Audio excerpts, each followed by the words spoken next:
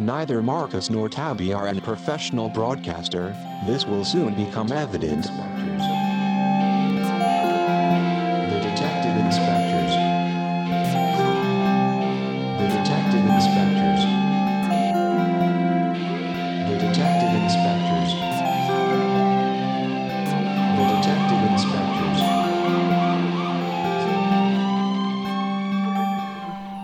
Welcome everyone. Welcome listener. Welcome to the podcast that makes Eleanor Rigby look like International Most Popular Sermon Writer of the Year 1956. My name is possibly Marcus Blaburn, and you are... My name is Tabby No Shoes, and Tabby No Shoes. Nice. Is that your gambling name? That is my gambling name, and the fact that I don't have any shoes. Yeah. Oh yeah, I remember that about you now. Yeah, it's why I don't go anywhere. It's quite sad, really. I know. There's an easy way out of that.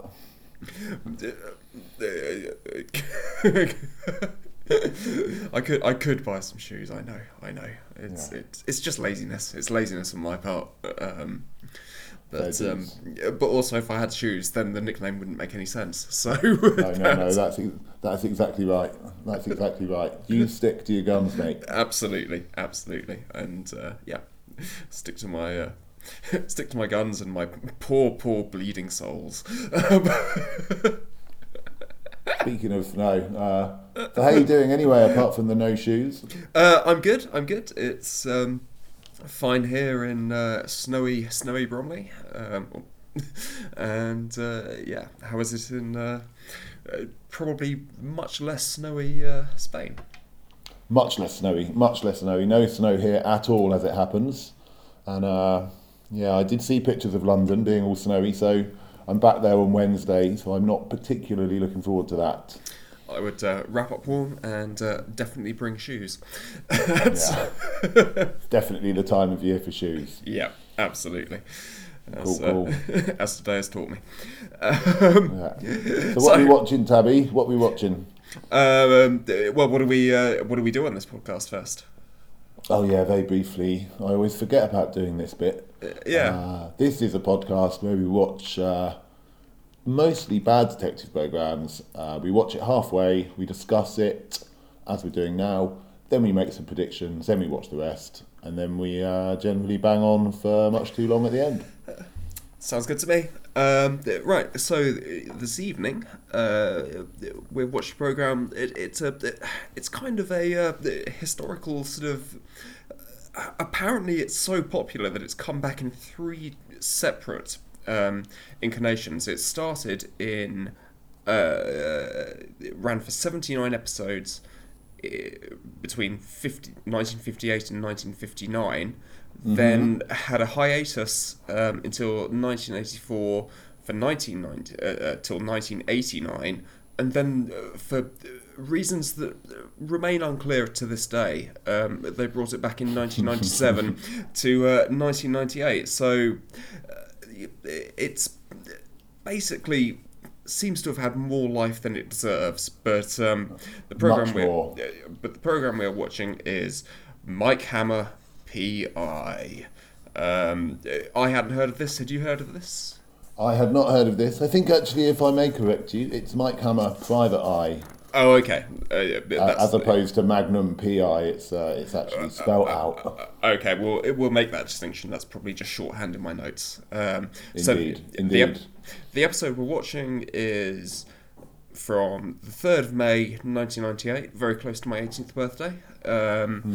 And the episode is called Lucky in Love. Lucky in Love.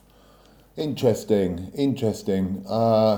Before we get on to the episode itself, I just want to mention that obviously this is from a bunch of books by Mickey Spillane, I believe. Yeah. And I've not read any of those books, but I do like... this is basically a hardball detective story, isn't it? That kind of... And it really should be set in the 40s or the 50s. Definitely the 50s, I think. Because what comes across as sort of like hard-boiled then is definitely soft-boiled now. This is...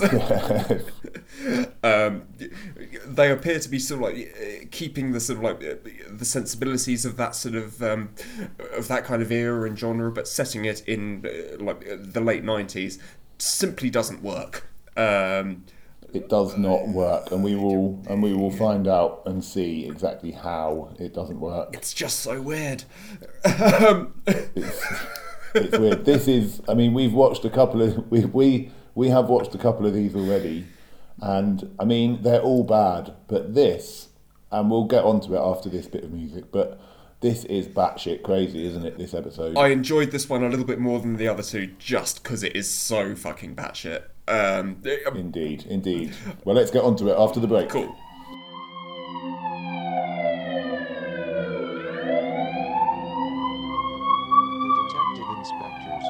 Welcome back to the podcast. I would just like to make a personal apology at this stage. I am a little bit hungover, so a little bit under the weather, possibly a bit more low energy than I normally am, but that may not be a bad thing. You probably shouldn't have mentioned that. You could have just, just written it out. Probably, but I just wanted to, I'm normally extremely professional and on my game, so I thought it was important just to put that out there. Nothing about this is professional. I mean, apart from probably the editing that you do, that's pretty good. The music's good too. I like the music, although there may be, more music to come. But we will see. Watch this space, or listen to Indeed. this space. Indeed. Well, let's crack on with the episode. Lucky in Love. Lucky in Love. So we open. You want to talk about the? Let's talk about the title sequence of this of this beautifully shit program. Well, to cut a long title sequence short, which I wish they had done. The titles for this thing go on for a full minute of titles, and then they still have running cards over like the first bit of the episode. But the problem with the title sequence is the music is shit.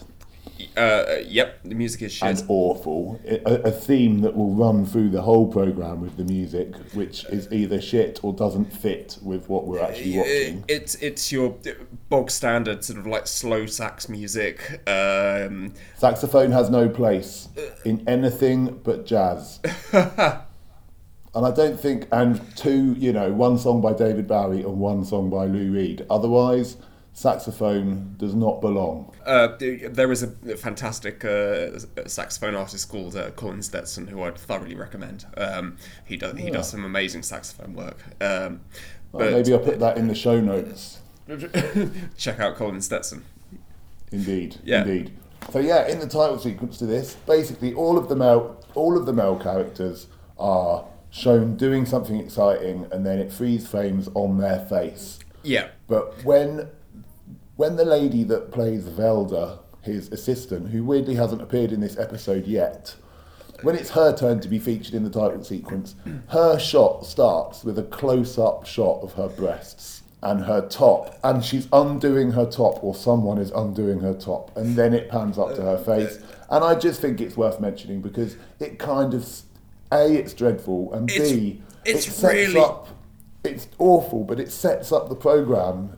In a way, it's good that it's there because it tells you that you're watching and about to watch the most sexist, misogynist programme that was possibly ever made in the 1990s. Absolutely, but you forget one thing is that when we do actually sort of zoom out and get to see her as a person rather than sort of an object, she is wielding a letter opener like a dagger. So you do get the impression that sort of like, well, maybe she's more than just a pair of tits. We never really get that, but. She didn't do much, did she, in the 2 episodes that we watched in preparation for this? And she's done nothing in this at all. So. She hasn't even been in it. She hasn't even been in this so far. I wonder if she'll be in the second half. Anyway, we open, and the voiceover in this programme is dreadful. And we open with a shot of a dusty card game smoke-filled room, people gambling huge, vast sums of money for some reason on poker. $30,000. In the it seems. Someone owes someone else $2,000, which seems like a small amount of money compared to that. And it basically it's 15 times smaller. Thank you. But basically, it's effectively the stereotype. Like if they had dogs sitting around the poker table, like I would not have been, like it was basically that scene. It was, and I would absolutely like to say I would rather this program would be made 100 times better if it were just acted out by dogs. Like, well, to be the voiceover would make sense. Like, it would be better, wouldn't it? And to be fair to you, it wouldn't be the first time that this episode alone featured an animal in a strange situation. But we will arrive at that in due course. So we open up with this card game, and Mike Hammer, basically played by Stacey Keach. Very briefly, good actor, done loads of stuff, loads of stage stuff, loads of TV stuff. He's cool. For some reason, he's in this. But his voiceover is all over this programme, so you can't get away from him. And the first line is, cards, dice, the ponies, and I love gambling. I had no business being in this game, and blah, blah. And it's all the way through. The voiceover is all the way through. It's basically, this programme is a living, breathing cliche of all the kind of just naff and just rubbish stereotypes. Indeed. But I did learn one thing. This is what I was looking up on my phone. Okay. I looked up the word. They used the word mooks. And it's a word I've heard. Yeah, it's a word I've heard before. It's like an Italian sort of like origin, but it basically means motherfucker. So nice. And I did not know that. And so mook. yes, so you can call someone a mook. You can call someone. You probably shouldn't, because it's probably kind of racially insensitive, I would guess. But also it does mean motherfucker. So. Good. Apologies to any mooks. I hope we haven't offended anybody. Yeah, you know, we work with what we're given. That's it's not us. We didn't put it in. Nope.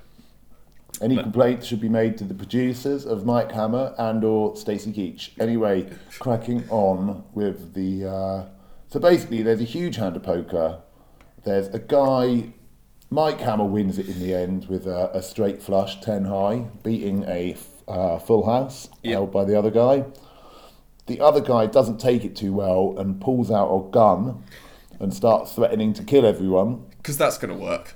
Like, yeah, because that is exactly the attitude that you have when you lose a game. When you lose a game of anything, effectively. I think it could work. I think it's not a bad tactic. I mean, if you had a lot of money sitting on a table in front of you and I pointed a gun at you, I think you're quite likely to give me the money.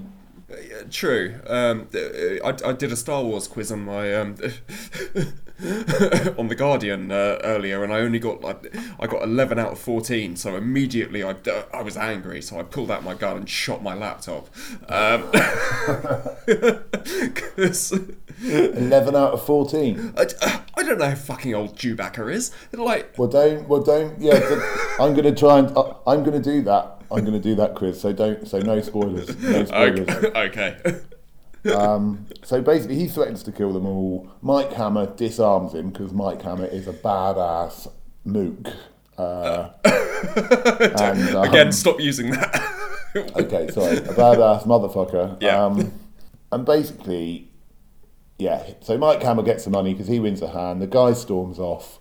Mike Hammer then goes home with the croupier, who is like a very, very attractive woman. 25, 30 years younger than him, perhaps. Yes, I mean, I think she's a effectively like a high class sex worker, I believe. Yeah, she's a croupier. She's a croupier. He gave her a very generous tip. Effectively, yeah, I think you do that. I think that's quite common in cards. Yeah, like if someone comes and deals and you win, then you give and it's America. Don't forget, you've got to tip people for no, absolutely, bloody looking at you. But then you don't expect them to come home with you, particularly when you are Mike Hammer and there is a beautiful woman. There was something kind of implied that that was money for services rendered or to be rendered. God, I'm so innocent. I'm so innocent compared to you. I didn't see that. I didn't see that at all. I thought that's natural. You tip the croupier, and then they happened to hit it off. And so she went back to his house, and, one thing led to another. Because Mike Hammer's such a catch. It's... Well, yeah, but in this, it's like, obviously, I could only imagine that Stacey Keach is the executive producer on this programme and had it written into his... Well, basically, he wrote it in the script. I can pretty much believe that, but, God... Anyway, it's so murky. Like there are so many like really murky and like questionable subtexts like throughout this entire program. It's kind of uncomfortable to watch. So Mike Hammer wakes up in the morning, and she has robbed him of all his money. Yeah. Simultaneously, one of the other people at the card game, who I believe is called Eddie No Shoes. That would be Eddie No Shoes. Quite a coincidence that you and he should absolutely have the same nickname. Who would have thought it? Like, who would have thunk it? Who would have thunk it?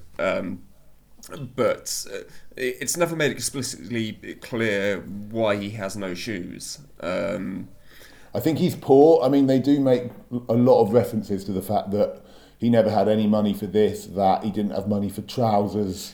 It's, at one point someone says, I didn't know he owned pants. Right. So I think he's basically a really, really bad gambler who always loses all his money. Okay, and Eddie No Trousers makes him sound like a sex pest. Yeah, a 1980s flasher. Yeah. So he's dead, unfortunately.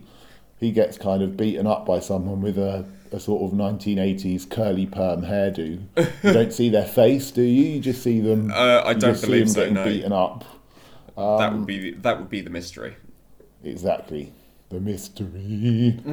And then the cops bust in on Mike Hammer. He is apparently the main suspect in this murder. Immediately, there's a new DA who turns up. So I think we should make clear that Mike Hammer is a private investigator. He sort of works with the police, but isn't part of the police. But he has, he's kind of in with the police. I think he's got a mate. He's got a mate, Skip, who is reasonably high up in the New York Police Department. Yeah, and he's in all the episodes. Him and Skip kind of get together to try and work stuff out, and it's quite a friendly relationship he has with the police, which is different to a lot of these hard-boiled private eyes. But as we said, Hammer is definitely soft-boiled. Indeed. If he was trying to bang a nail with this hammer, like the hammer would break. He's basically like a marzipan hammer. They didn't take off, did they? They certainly did not. How much money did you lose on that? Tabby's marzipan hammers. I lost money almond over fist. Honestly, we're talking on Skype at the moment, and behind Tabby is a mountain of marzipan hammers boxed, nearing their sell-by date. So if anybody wants to buy one, then, do get in touch with the show. The irony being that I'm allergic to nuts. I know, you're taking quite a risk. I know. I really thought they would sell, but those are the lengths that we go to on this programme. We're kind of like method podcasters. We try and inhabit the role of idiots. I don't think we need to try too hard for that. Oh, well, speak for yourself. I am. Good. Thank you. Excellent. So, Hammer works with the police. He's not the police. The police bust in and try and basically try and get him arrested for the murder of Eddie No Shoes. Mike Hammer points out that he's actually got an IOU from Eddie No Shoes, so why would he kill him? The DA, it turns out, is trying to clean up the New York Police Department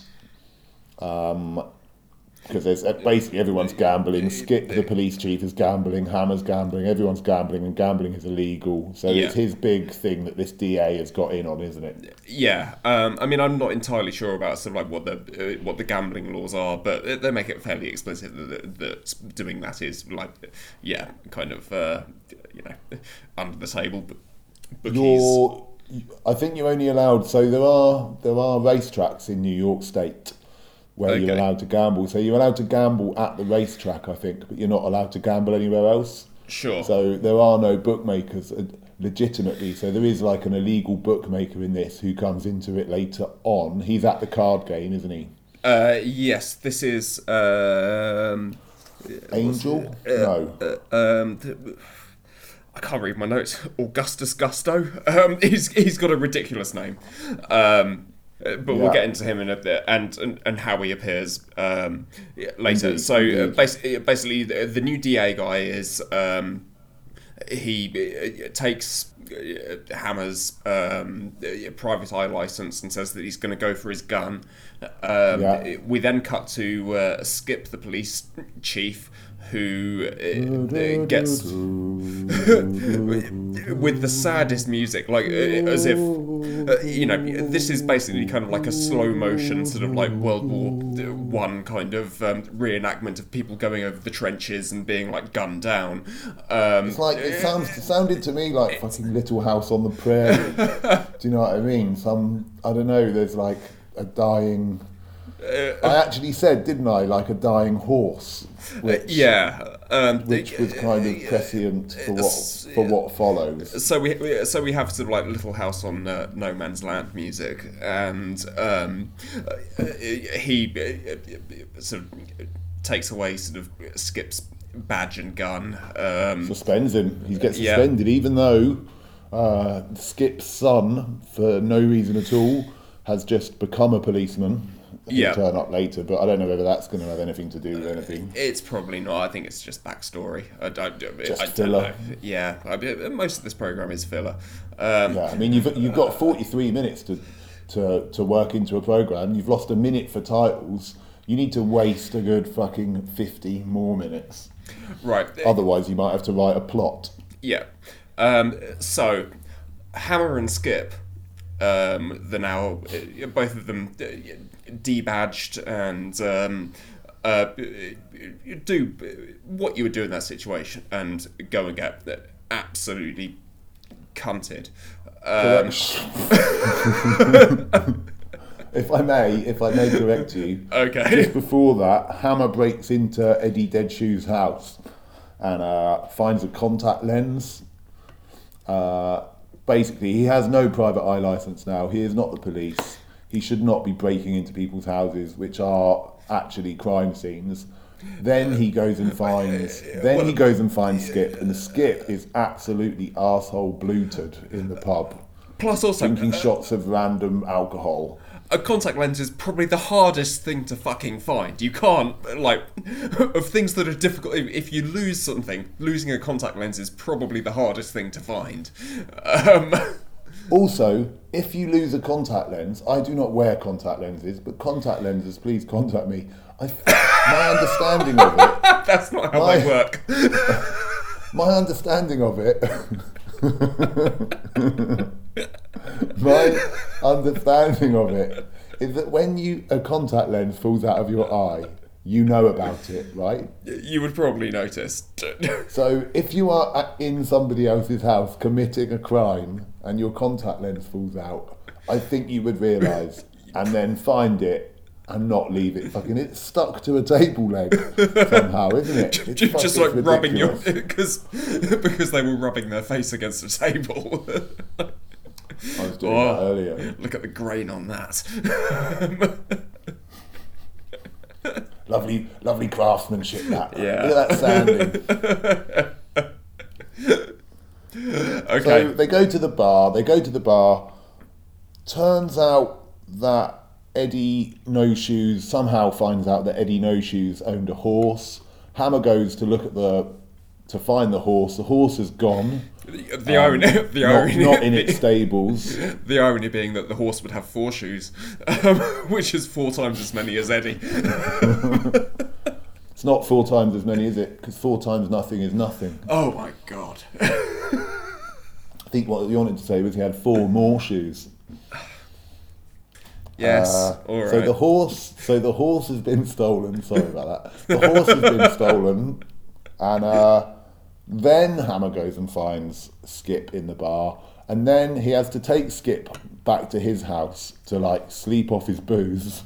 They open the door. Right, this is where, but you kind of like record scratch, kind of like this is where the program goes fucking insane.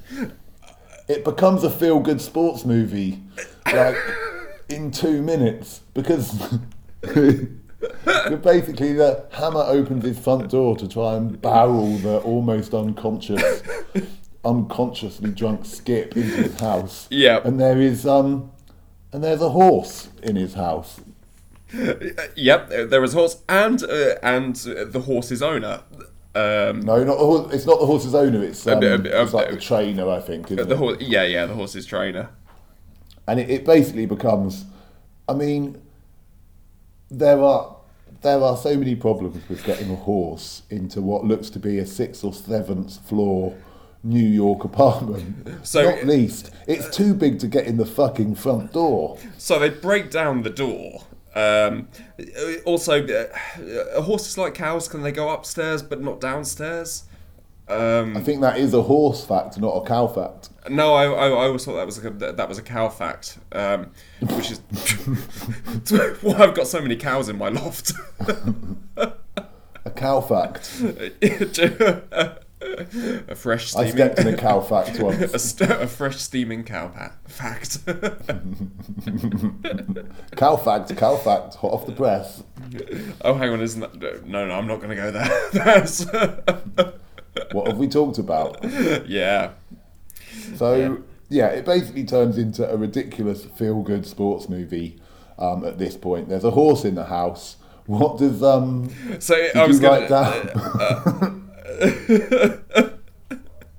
What Skip says to the guy, the trainer. And this is where this program went up massively in my estimation. So, because genuine love at this point. The first 2 episodes I really hated, but this one at least had where the slightly portly and the actor's name is Mickey Rooney. As you will remember from some racist roles in Breakfast at Tiffany's and other classic cinema,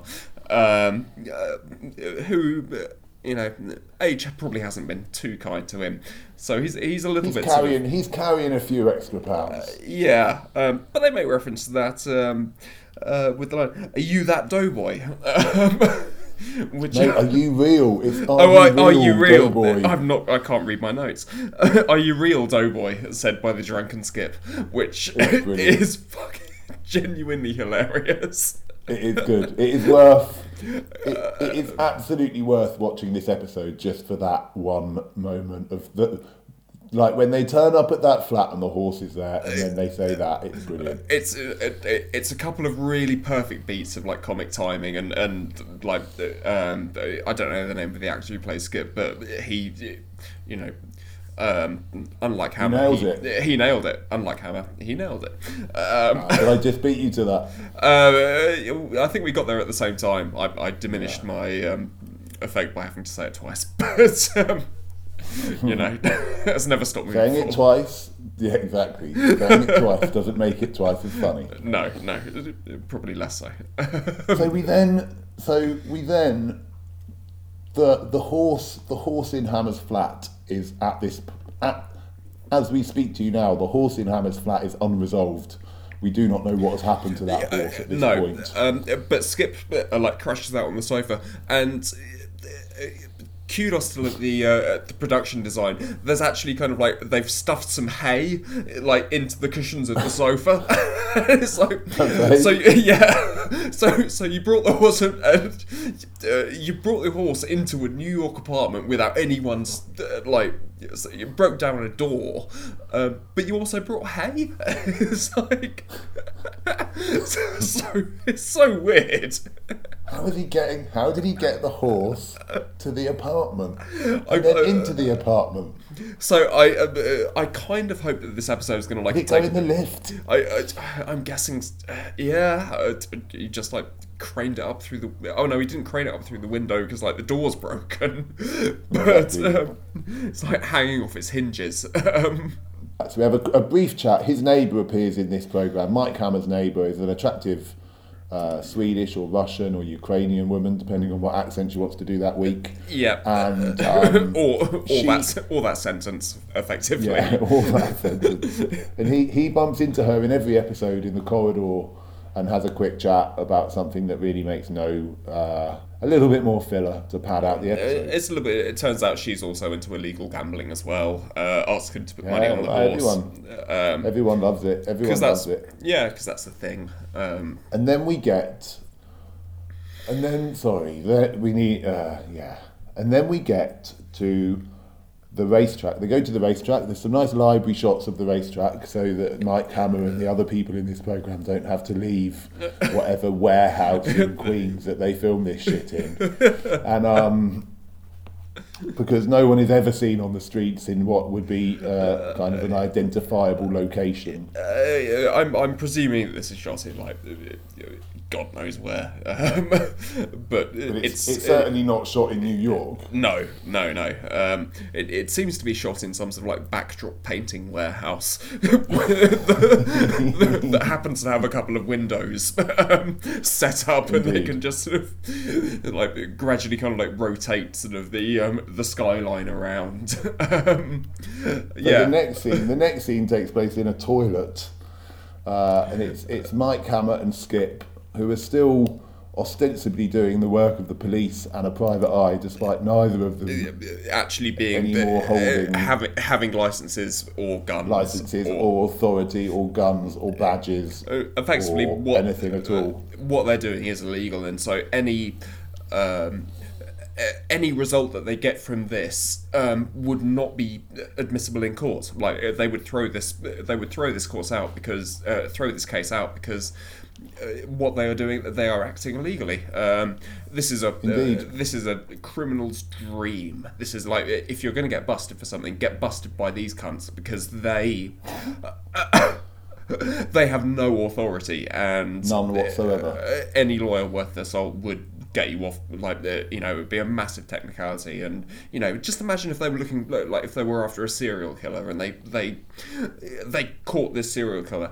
Like, that serial killer would literally be able to kill again, because these mooks. Please. Sorry. I have to beep that now. They are stepping way over the line, and they're jeopardising like a genuine like criminal case, which the DA, which like is like, he's come across as like he's the bad guy for doing things by the book. Like it's exactly, but there is a book. It's called Law. The book. Yeah. The book exists. The book is called Law, and things need to be done by it. Otherwise, as you say, people walk for crimes for which they have committed. Yep. So to the toilet, please. You've said that before. So into the toilet we go. I think it's the illegal bookie, is it? Yes.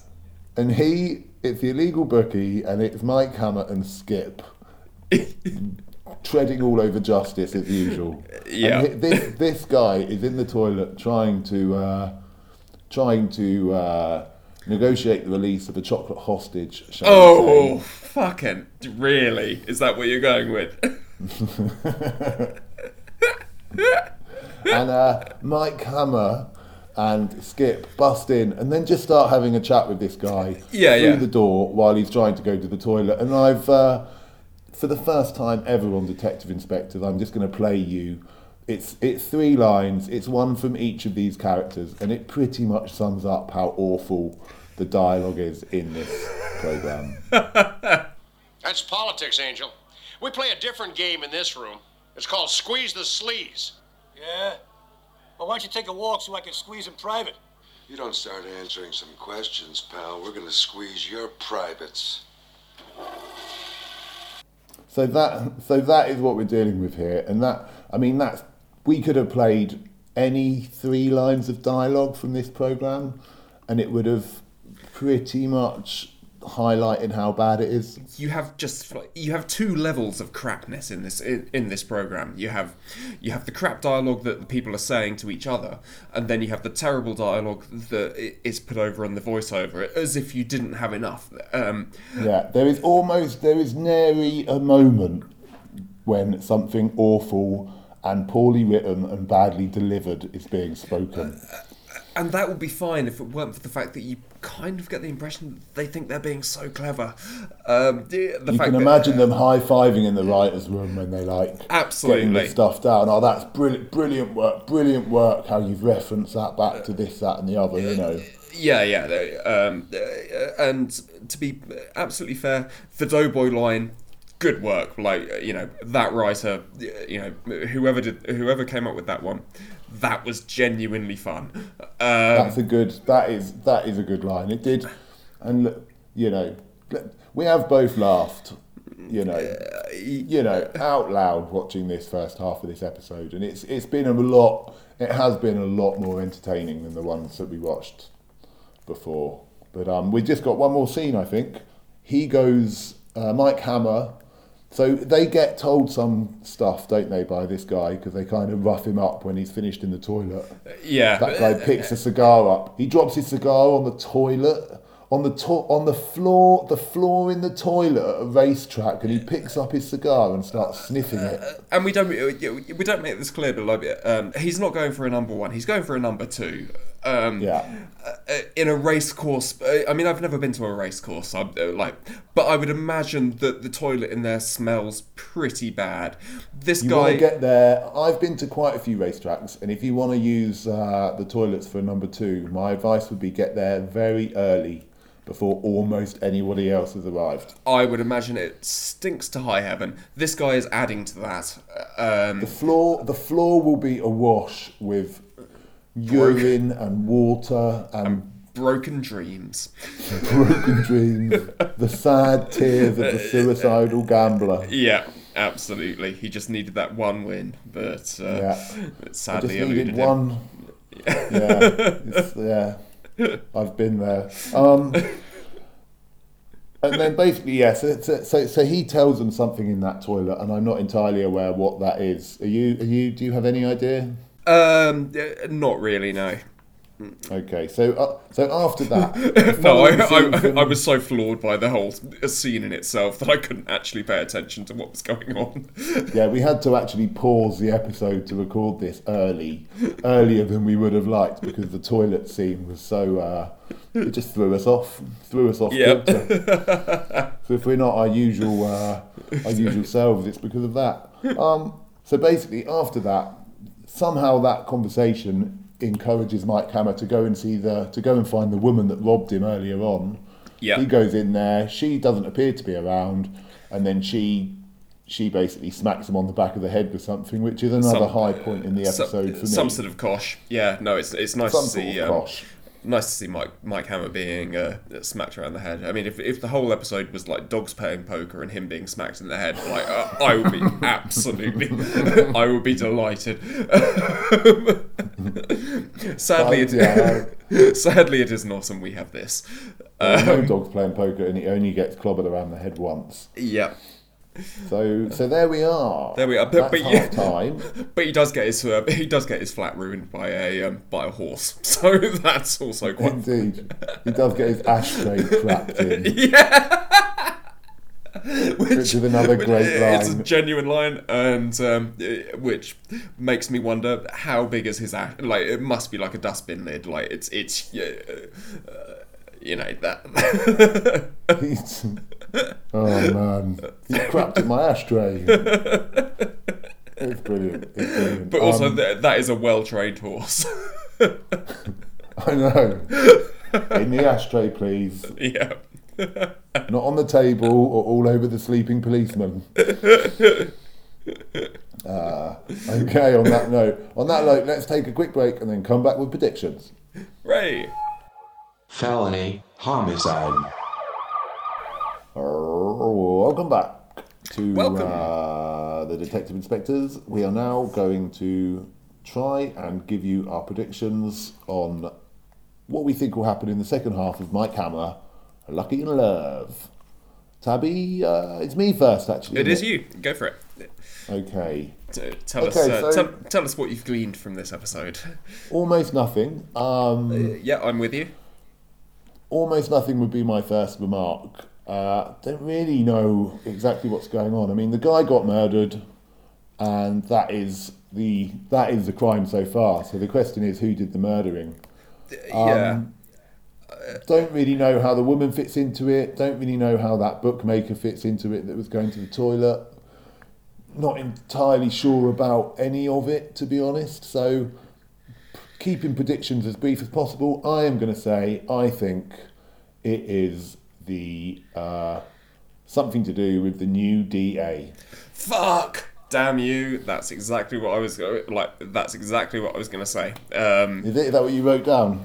No, but that was kind of I was sort of double bluffing myself, and so I have written down that I think it's going to be Dutch, the may or may not be croupier, sex worker / money thief, but I think that she is actually under the employ of the new DA, who I think he's using her to snuff out the illegal gamblers, and I think that's kind of where we're at. I mean, I'm slightly unsure of sort of like, you know, effectively, like, obviously no one deserves to be murdered in cold blood and beaten to death, but obviously not. For some reason, sort of like, because they're like Mike Hammer's mates, we're meant to kind of like have sympathy for people who are, you know, effectively like they are running illegal operations and exactly. should, I mean, therefore be held accountable. So. Just because you don't agree with the law, it's still a law, Tabby. It is a law, and the beauty that is something to remember in civilized society.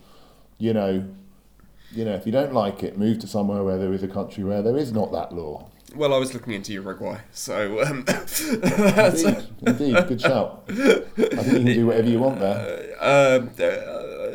Within reason. Not that I would, not that I want to. I know the sort of things you want to get up to. Well, all of those things are legal in Britain, so that's okay. All right. 99% of them. Okay. Well, anyone of our many Uruguayan listeners, please contact us and let us know if you want Tabby to come and live in your country. Likewise, if you want Marcus to be removed from Spain, just let us know. Join us after the break. No, so seriously, I think so we're both. Are you honestly going to say the DA as well, or are you going to say that it's more the woman? Or I'm going to say the woman did the murdering, but I think it was probably under the orders of the DA. So okay. I'm going for I have two chances to fail. Well, no. If it's a DA and it's nothing to do with the woman, it's me. If it's a DA and the woman did the murder, it's you. Okay. Because I did go first, so I've got the DA. Okay. Okay. Glad that's sorted. Join us after the break. As a caveat, like I'm not going to rule out the horse, because the horse seems pretty smart. It can get into apartments and crap in ashtrays. So that horse, yeah. It's a clever horse. It's a clever horse. Listener, if you could see my face, I am absolutely dumbfounded by what I've just heard. Please join us after the break, where we will reveal the exciting conclusion of Mike Hammer. It was the horse, of course. The Detective Inspectors. Well, welcome back. Welcome back to the Detective Inspectors. Episode 11. No, we didn't do that earlier, did we? We didn't. I'm going to, yeah. So we are... We'll do it at the end. No, let's not do it now. I like not do... I think we should only do it at the end, because it always goes badly, and I think it's bad to do something that always goes badly at the start of the programme. Hang on, I need to think about that. Well, let's discuss it at a later date and not get sidetracked from the awesomeness of Mike Hammer, Private Eye, and the second half of the episode that we've just watched. Yep. So you don't have to. But do, it's on Amazon Prime, and just feel our pain. I think watch this. Watch this episode. Do you? I mean, maybe. I don't know. It seems like a weird thing to try and recommend. It would make listening to this podcast more fun. Possibly. I'm not entirely sure. But I would feel bad as a person to sort of say, watch this, it's good, or even watch this, it's bad. There are so many other sort of like cultural things you could do with your life that would be better than watching this. It's true. That is a very good point, because this is, as much as I would say, before we crack on, I would say that the second half of this was as demoralising and disappointing as the other two episodes that we watched. And that first half was very much the exception rather than the norm. It lulled us into a false sense of security, I think. I think there was it kind of gave the impression that this could actually be kind of fun. And then, like a horse in a toilet cubicle, it blew it out of its arse. That's... Can I just say that is the most stretched and tortuous analogy I've heard since I watched Mike Hammer. That is literally a Mike Hammer voiceover, effectively. It's just basically taking two thoroughly, just totally unconnected things, slapping them together, putting them with like a vague voice of authority, and then linking them together. Yeah. You gotta try and do the voice that sounds like it's important, but actually it's just a big bunch of bullshit. Like a turd in a sausage factory. It's linking them together. That is Mike Hammer.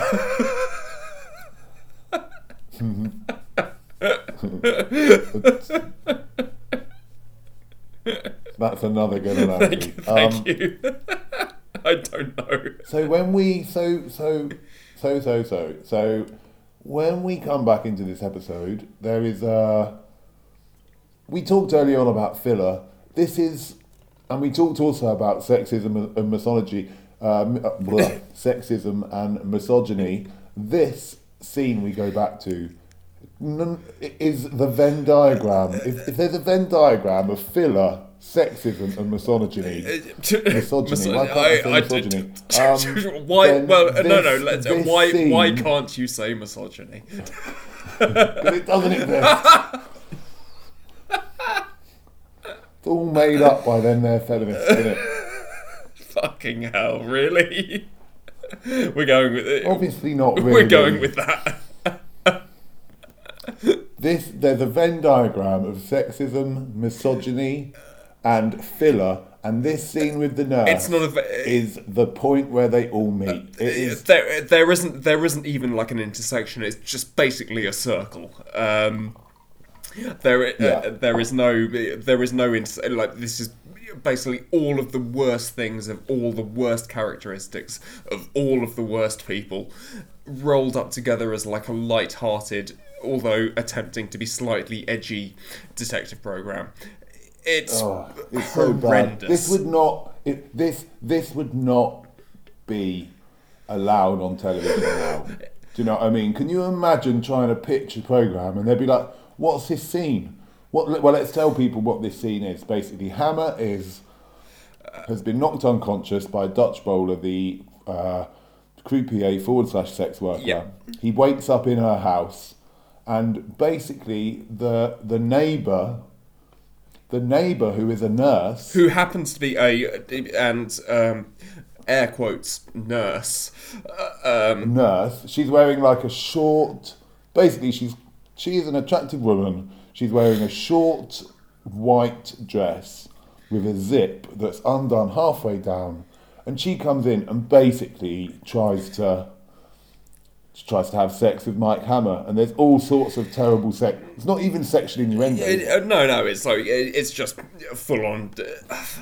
It's just an awful scene of like innuendo is subtle and can be funny. Yeah, just look at the Carry On films.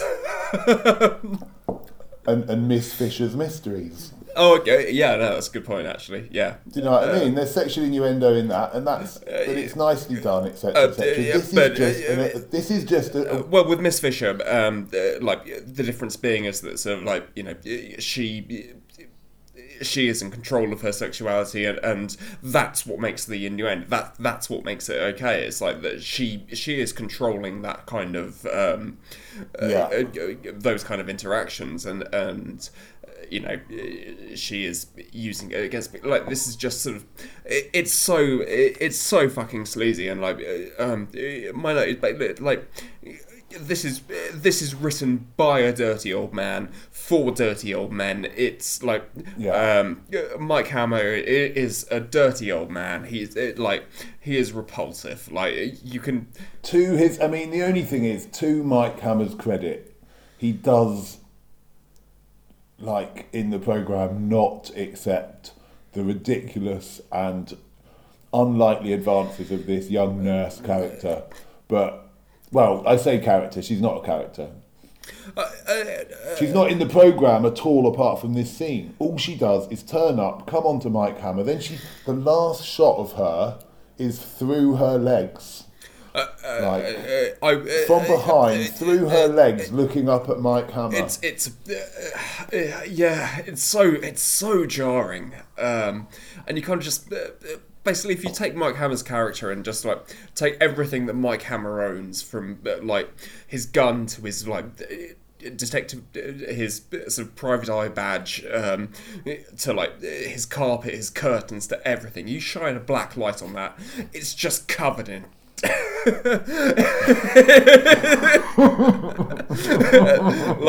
it's so sleazy. It's so sleazy. It's horrible. It's horrible. It doesn't need to be there. We've wasted too much time talking about it. It's so offensive. Like, it just. This is 1998. It wasn't that long ago. It's unbelievable that anyone even thought that this was a good idea. But let's draw a line under it and move on, because we've got some exciting plot that we need to recount. Go on then. Let's kick us off. So the horse that Mike Hammer found in his apartment. Which happens to me all the time. No, I know, but if I had £1 for every time I got home and there was a horse in my flat, I don't know. So they're going to take this course. They're going to take this horse to Saratoga Springs racecourse, and they're going to enter it in the Golden Cup. Which again, just take a bit. Don't call it the Golden... Like, the Golden Cup is something very... and there's a couple of things in here that are very much... really not what they... Like, things that you shouldn't type into, like, Google. Like, do not type in Golden Cup. And also, do not type in Black Stallion. Because You will get things. Once again, perhaps I'm too innocent, but I don't see the problem with either of those things. Funnily enough, Golden Cup. I was watching League of Gentlemen just before we started doing this, and it was the episode with the Aquavita. Nice. We like to start that. It's great, and he's holding the cup. Come on, Benjamin. Anyway, so they're entering their horse in the lazily titled Golden Cup. They turn up at the racecourse, and I know a tiny bit about horse racing. This is not how it works. You cannot turn up like 2 days before a horse race with a horse. Just and say, we want to enter this horse we've got in the most important horse race of the year. So they automatically have a meeting with the owner, the operator of the race, who basically he's a weird looking guy. He genuinely looks. He has got a strange face. He looks like he's been made out of clay by a blind child. He is odd looking. So they enter. So basically, it's all so unlikely, and it's all such garbage. They are allowed to enter their horse. They pay 10% of the entrance fee for some reason that night. Because that's allowed. Pay the rest the next day. Because yeah. And this guy's like, and then they enter the horse, and then they're like, and it does literally become a feel-good sports movie for the rest of the episode. Like, there's a horse, they want to enter it in the big race, they need some money to enter it in the big race, and some bad things happen, and then it gets entered in the big race. It's like, this turns into... This does not finish. This episode of Mike Hammer Private Eye is not a gritty, noirish, hard-boiled detective series. It's a fucking Kevin Costner movie. It turns into like fucking Seabiscuit. It's and it's just for no good reason. And suddenly we're kind of meant to forget about the fact that a crime has taken place, and they just want to get and they just want to get this horse in a race. It's so fucking dumb. To be fair to them, they do have the loose link where Mike Hammer's voiceover says, "It's my bet that the killer will be at the racetrack for the big race of the Golden Cup." So they are. There is a weak, reason for them to be there. So weak. It's so weak. So the horse is entered. Velda then meets Lord Gaffney. Who I'm not sure is an English actor. I would absolutely guarantee that he is. He is not an English actor. He doesn't sound like an English actor. He looks like someone who's had a severe beating. He looks like someone who would be handsome, but has has got a lot of weird facial swelling, and he also looks like he's been made out of plasticine by a blind child. So he's the step. He almost Oh, carry on. No, please go. Please, I want to know what you say. What you want to say. I don't want to say anything. I don't want to talk about it anymore. Okay. It becomes a feel-good movie. Velda meets Lord Gaffney. Which gives her something to do at least. And you kind of assume that because he basically kind of asks her to go on a date, and you kind of think there is immediate sexual chemistry. Which, when the scene started, I thought that she was actually kind of going undercover to unearth his subterfuge. That would be a good thing, right? That would be good if that was the case. No. What actually happens is that she finds out he's a lord, and she immediately falls in love with him because women are shallow and just want a man that's got money, despite the fact he looks like he's been made out of plasticine by a blind child. Yep. And it. So hang on. Well, we'll come back to this because this comes back to the end. Indeed.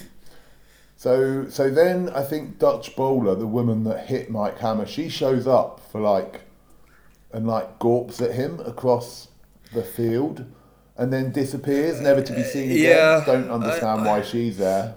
Don't know. This was probably the point where I officially gave up caring. I was pretending to care probably about like 10 minutes before this, but now I just that's me done. That's me. Yeah, me too. So it turns out that Lord Gaffney knows Dutch Bowler. Yep. Velda and Gaffney. Do they go to dinner then? Velda and Gaffney. Yes. Lord Gaffney.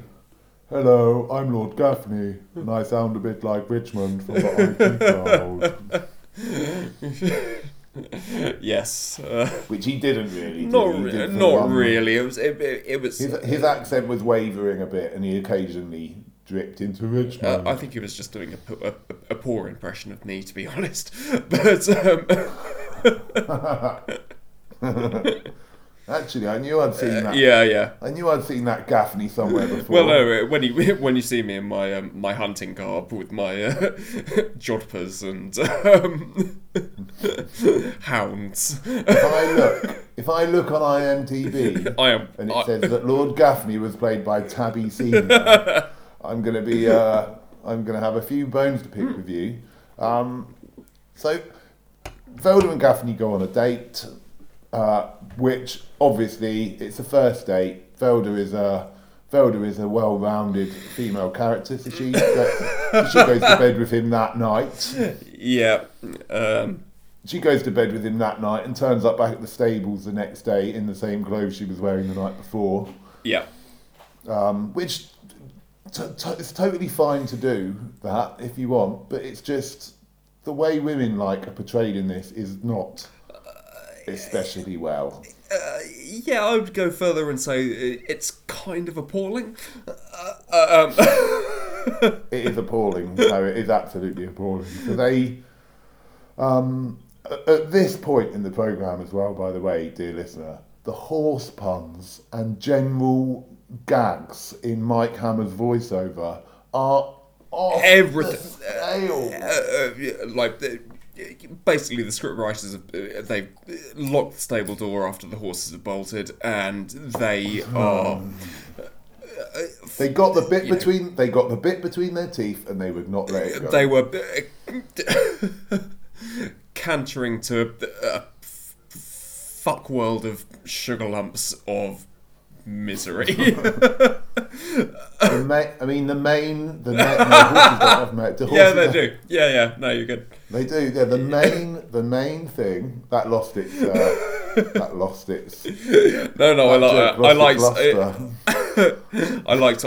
I liked where you were going. I would give you a hand. I'll hold. Oh, you bastard! I was just going for hands. I bet you were. Well, no, look, we should crop this. So the horse. Oh dear. I'm unlucky to be saddled with the editing of this one. Well, the shoes on the other hoof. Okay, let's stop. We're now worse at horse puns. We've now done more horse puns than they were in the. Well, actually, we're doing much better.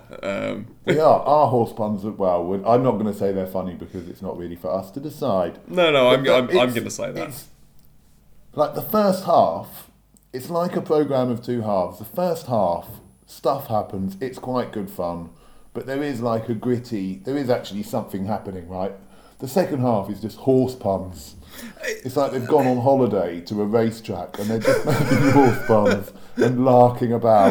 It's weird. I mean, you've got doughboy Mickey Rooney, kind of just stumbling about, wondering what happened to his career. And Mickey Rooney in this. I don't know much about Mickey Rooney. I mean, he was a good, popular good actor. Oh, absolutely, right? Yeah. He died in 1914, and worked right up to the end. He died in 1914. I'm sorry, 2014. Sorry. What did he die? The song. Over the top Mickey. So I think the song was like 1917, but you know. Oh, fuck off. I mean, it's kind of weird looking at him because he kind of looks like he's been boiled in the bag. If you look at kind of like young Mickey Rooney, like you could just like. he's like a bag of rice. You've just like put him in boiling water for 10 minutes and he's like swollen up. He's definitely drinking too much as well, because he's got a real red booze face that they couldn't be fucked to get the people doing makeup to cover. Which, fair enough. Like, absolutely. You know, you played some incredibly racist characters, but also, you know, not in yellow face for this, which is good. Christ. So the horse puns are off the roof. Mickey Rooney looks like he's a boil in the bag rice dish. Lucius, who is Mickey Rourke's character, and Nick, who is the so far unmentioned by us assistant to Mike Hammer. Velda is the other assistant, by the way. I don't know if you made that clear at the start. But anyway, Lucius and Nick then get tied up and the horse is missing. Dun dun dun. Which, you know, again, how easy is it to steal a horse? How, you know, these two, and also, this is the worst example of TV being tied up I've ever seen. They're back to back on crates. It looks like they've been tied up with crepe paper. It basically looks like, you know, you can imagine that like both of them have like a safe word, and at any moment they can be let out if they're feeling a little bit uncomfortable. They're just slip knots, slip knots. Yeah. I don't really so yeah, someone stole the horse and tied these two buffoons up. Yeah, which, you know, fair play to the criminal, because if you saw them, you would just beat them to death. You're just like, you are so annoying. Like, well, what I find interesting is that these two, the horse goes missing. These two get tied up. However, the next scene after they realise the horse is missing is they go to see the organiser of the racetrack, Plasticine Man number 1. And yes, he's dead with a biro shoved in his eye. Like, so you tie up the two people with the horse, yet you kill the completely innocent, nothing to do with it steward at the racetrack by stabbing him in the eye with a pen. I mean, I'd imagine... Which gives us the beautiful line... The pen is mightier than the sword, which... I know, there were no swords in this episode. God, it would be a little bit like... Genuinely, if you could go at this cast with a fucking sword, like, you really... Oh man! Just imagine running Hammer through with a sword. It's just like, this is what you get, you fucking idiot. Like, you... I'd love to get him in the pit with the mountain. Let the mountain get to work, hacking away with a jagged tool. What, like Game of Hammers? That'd be alright. I think we've cut. Let's not. More fantasy program. Yeah, well, I basically have like a fantasy program for you, because I think Mike Hammer is essentially Jack Frost. They dress the same. They both got the hats. They both got the moustache. Yeah, they're both absolutely annoying and incredibly useless. Yeah, smug and self-righteous. Don't forget that. The opening scene of the opening sequence of like Hammer, we have Hammer smacking a boxing bag and then eating a pizza, and you can just imagine like Frost is on the other side like eating a bacon sandwich. Like the two are they are cut from the same shitty cloth. Imagine the two of them at an all-you-can-eat buffet. That would get competitive. Like a Pizza Hut all-you-can-eat buffet. It would be slice after slice. I will not break before you, Hammer. I will not. Nom nom nom nom. Yep. That's the sound of the meeting. Yeah, that is the sound of the meeting. It's like, yeah. The official's been stabbed in the eye. And then they basically, at this point when the official that runs the racetrack has been stabbed in the eye, they decide to go back to New York. Like, as far as Mike Hammer's concerned, now that someone else is dead, the case is over. It's all good. It's all good. And the race isn't even cancelled. It's like the organizer has been killed. It's like the race hasn't even happened yet. Why are they not hanging around with where the horse has been stolen? Everything shuts down. Like that happens. Like the entire racetrack is a crime scene. Like exactly. And also 5 people. Right? There's Hammer, Velda, Nick Farrell, Doughboy, and someone else. There's like 5 of them with that horse, and they all, like, someone gets killed. The police aren't letting you. You've heard the line. Do not leave town. Yeah, but do not leave town until this fucking shit is sorted. You are 5 strangers in town. A bloke's been stabbed in the eye with a pen. They are literally. They are the prime suspects. Like you would absolutely like. Yeah, what are you doing here? What's your reason for being here? Why did you enter your horse like 2 days before the fucking race when this would have happened like 6 months beforehand? Exactly.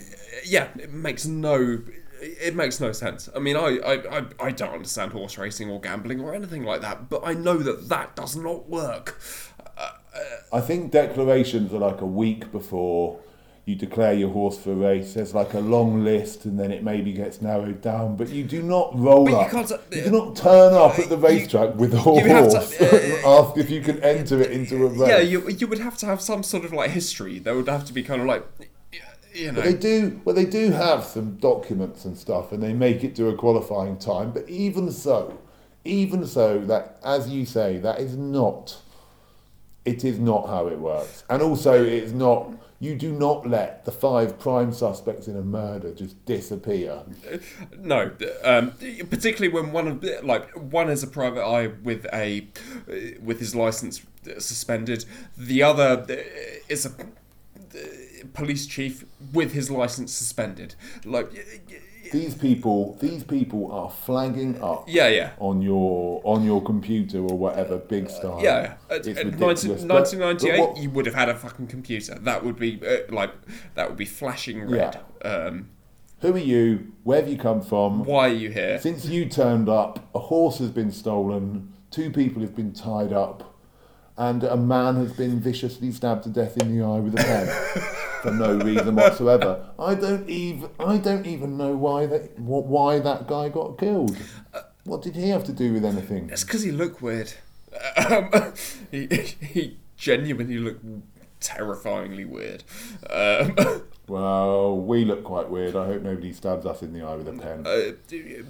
I think this probably goes for me and you. It's like the only people that are likely to stab us in the eye are each other. So it's true. That's actually why I'm in Spain. The temptation I thought so. Yeah, those 1-to-1 records in your studio, I could not. I've got a pen in my hand the whole time. I know, but I mean, I went to the effort of like hiding all the sharp objects, but for my benefit as well as yours. Yeah. Hey, this is the pen that's going to get you. I just wanted you to know that. At least like a decent, like I was going to kill you with like a nice fountain pen. No, you're getting a big biro, shitty 15p biro. Yeah, I think I deserve more than that. Well, you can think what you want. Fair enough. It's not going to matter at the time. I'm not going to. No. I'm not going to quibble when you're dashing the life out of me. But let's cross that bridge when we come to it. Yes, let's. So moving swiftly on from that slightly dark tangent. Okay. There is. So yeah, the official is dead. They all decide to leave the racetrack. So Mike Hammer is in the car with Velda, whose contribution to the plot so far has been to sleep with a man, and she squeezes the line like I've never ever. This is the worst example of squeezing a line in because you need it there. It's got no. She's like, oh, he was a real gent. And when he took his blue contact lenses out, he revealed that he had really lovely brown eyes. So... It's like, oh, the plot is solved. Yep, there we go. Oh, contact lenses. We found a contact lenses earlier, and we didn't mention it, and there were no other fucking characters. Blue contact lens, and he's got blue contact lenses. It must be him. Yep. I mean, obviously it's him, but what a ridiculous, lazy fucking bit of writing that is. It's so bad, and so everything that happens like up to that point it's utterly meaningless. There is nothing threading these plot points together. There is no sense. There's no kind of like build of characters. You basically you chuck a random character in, you move on to the next random character, you move on to the next. There is nothing connecting them. There's it would have made more sense if it was still the fucking horse. You don't even meet Gaffney, do you? Until I don't think we did. Until like half an hour through. More than that, I think. Actually, I think have we encountered him when we stopped to make predictions? No. It's beyond halfway. I mean, it's not until they get to the racetrack that they meet this guy.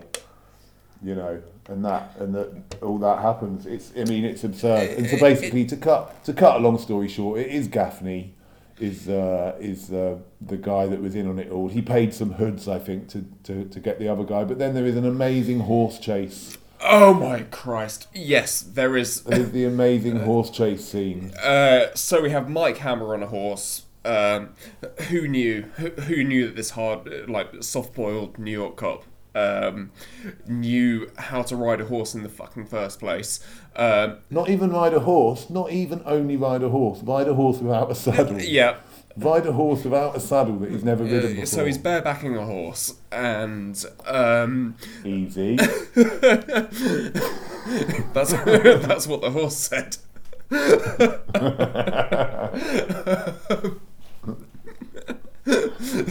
Oh man. It's always about the horse sex with you. Jeez. Oh, if I'm gonna get a reputation for anything, then it might as well be something good. It might as well be something fun. Exactly. So anyway, who knew this New York cop could ride a horse? I always ask for consent, but the horse always says nay. That's very good. No. Very good. Oh. We're breaking up. I'm losing you a bit. Okay. Right. So Mike Hammer is chasing this British aristocracy toff. Lord Gaffney. So we have this ridiculous scene, and I'm kind of annoyed because I desperately wanted the Mike Hammer to start shooting at as if they were in court, doing a car chase where Mike Hammer gets a gun out and starts shooting at the horse, and he starts shooting back or trying to ram his horse off the road. Absolutely. So we get this ridiculous set piece. Mike Hammer leaps onto the horse, somehow knocks him off the horse. The horse runs out of petrol. It stops, and they come to a red light. That's it. And it's done. I mean, it's done, and then that's it, and it almost ends like Scooby-Doo. So we cut to a scene where they're in the bar watching the horse race that should have already happened, yet somehow they're thousands of miles. And why are they not at the horse race? They've entered their horse in this race. Why are they not there? Makes absolutely no sense whatsoever. Turns out the horse... A bit more library footage of like none of the actual actors in an actual location. The horse wins. They somehow get their badges back. There's no we don't go back to like the upside like DA agent. Never see whatsoever. him again. But yet somehow they're both kind of like reinstated in their various jobs, and then we cut to a scene for the very end, for the very light, the closing scene, the light relief. So Hammer and Skip get their licenses back by their penance for that is having to kind of lecture at a gambling anonymous group and a help group to help people who have and gambling addiction is like a genuine serious debilitating. It's a ruiner of lives and families. Gambling, as much as anything else. So what the writers of Mike Hammer. It's all very serious at first, isn't it? It's all very serious about how they used to lose loads of money here and lose a lot of money there. So what the writers of Mike Hammer thought would be hilarious would be to have Skip and Mike Hammer at giving a talk of the dangers of gambling to such a help group, and then inadvertently saying how they made so much money out of it, like how they won and it was amazing. Their horse beat the other horse by so many lengths. And so hilarity ensues, and you have these desperate people who are there for help. They want help, but no. They want help, but at the first mention of a horse, all of them are immediately on their oversized 1998 cell phone. What's the name of the horse? And it's just and this is meant to be fun. Like, this is meant to be like the comedy relief at the end of the episode, and it's horrible. It's horrible. It's not funny. It's not funny.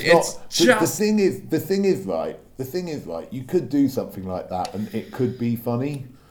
Not in that. Do you know what I mean? If you did it in a different way, or if what had preceded it had been any good, but it's just another bit of like nasty, terribly insensitive television. Yeah, exactly. It's basically, if you took everything that was bad about this program out, you would have a man being interrogated in a toilet and a horse in an apartment, and I'm good with both that. of those things would be excellent, and that would be and you would have the doughboy line, and that's pretty much it. Exactly. So effectively, you'd have like a 10-minute program, and at least Hunter had the good grace to add in some pop videos. This has none of that. Exactly. Exactly. There's no need for those things. And if to finish off, because we're pretty much done, but to finish off, as you say, Hunter has got filler, but Hunter's filler is great songs by Talking Heads, the Rolling Stones and U2.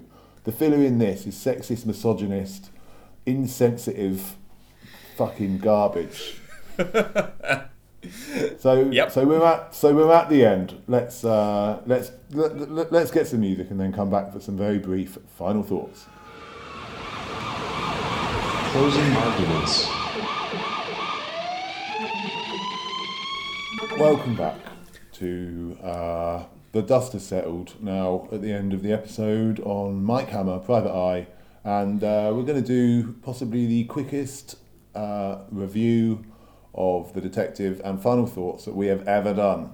Okay. So, Tabby, should we first of all give predictions? Neither of us were close because the DA didn't appear, and that woman really hardly wasn't in it again either. There was nothing. We were thinking harder about this than the writers. So what? It's stupid of us for the second week in a row to think that perhaps a character that featured in the first half of the episode might be the murderer. Yeah, I know. We need to effectively kind of like dumb ourselves down. I think basically next week, if we get like kicked in the head by a horse, we'd probably be slightly better prepared to review this bullshit. But indeed. So there's no points at all on predictions. No points again. So let's do ratings and just final thoughts, basically. So Tabby, after you, please. Okay, from the detective, like the detective himself, he didn't do anything. He found a contact lens. He found it, which is a difficult thing to do. Like, that's the hardest thing to find if you lose something. Harder even than a needle in a haystack. Harder than in a stable. But a horse in a living room.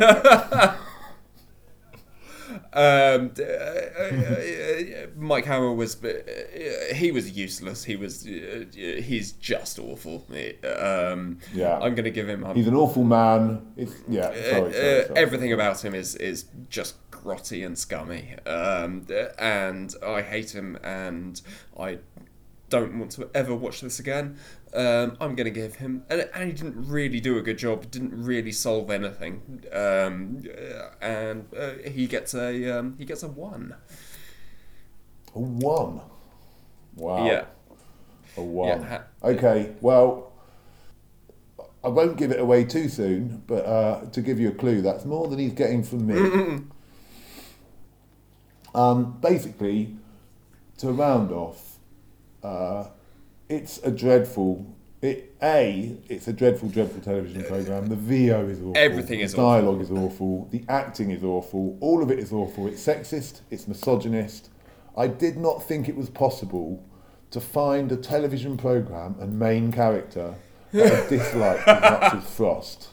And we've done it the week after. But I mean, he is effectively Frost. Like he's the American Frost that was not accepted into the police force.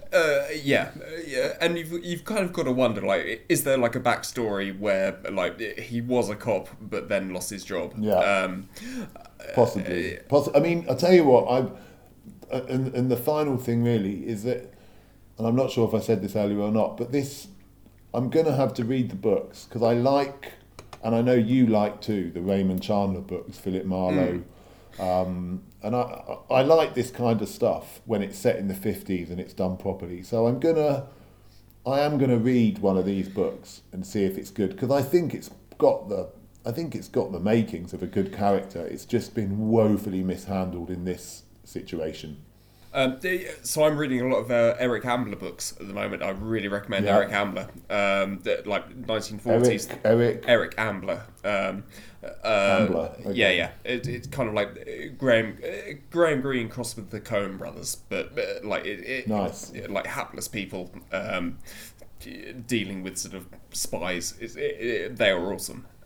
This is not. That sounds good, man. I'll check that out. Yeah, definitely do.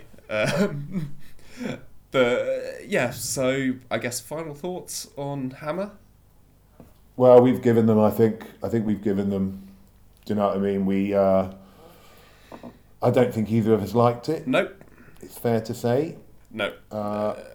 Certainly not one that I would recommend people watch this episode just for the horse in the living room scene and the toilet scene. It's like, see, that's good. You know, and I think I think my final thought is that is what's disappointing, is that either make it gritty and tough or make it fun and light-hearted, but you can't have both.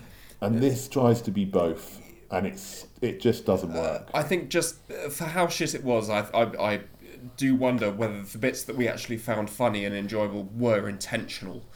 Because everything else is so utterly mishandled that I can't believe that the bits we enjoyed were.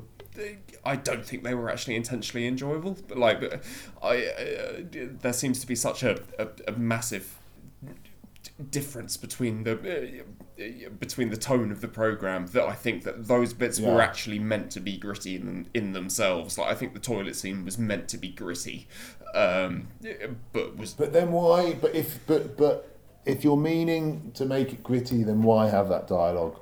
Do you know what I mean? Why have such dreadful dialogue? That's my question to you. But we'll have to because the rest leave the answer. Because we'll have to leave the answer because everything else was dreadful. All of it, yeah, exactly. But I don't know. Look. We've got to go. We've talked for far too long. Okay. But it's been a good one. It's been, I'm glad I've seen Mike Hammer, and I hope I never have to see it again. If you do want to get in touch with the programme, then you can tweet us at detect_inspect. And if you want to email us, you can do it at thedetectiveinspectors@gmail.com. Correctamundo. Hooray. Correctamundo. Do get in touch or recommend us to someone, or just, I don't know, do something. We're here. Yeah. We're here. We're doing what we can. We're doing the best we can under very, very difficult circumstances. And we always will be. Okay.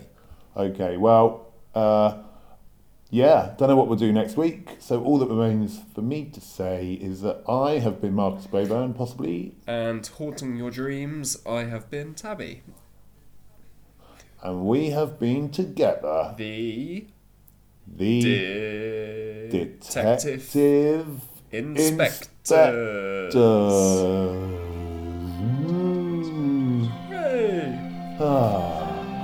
And we're done. The Detective Inspectors. The Detective Inspectors.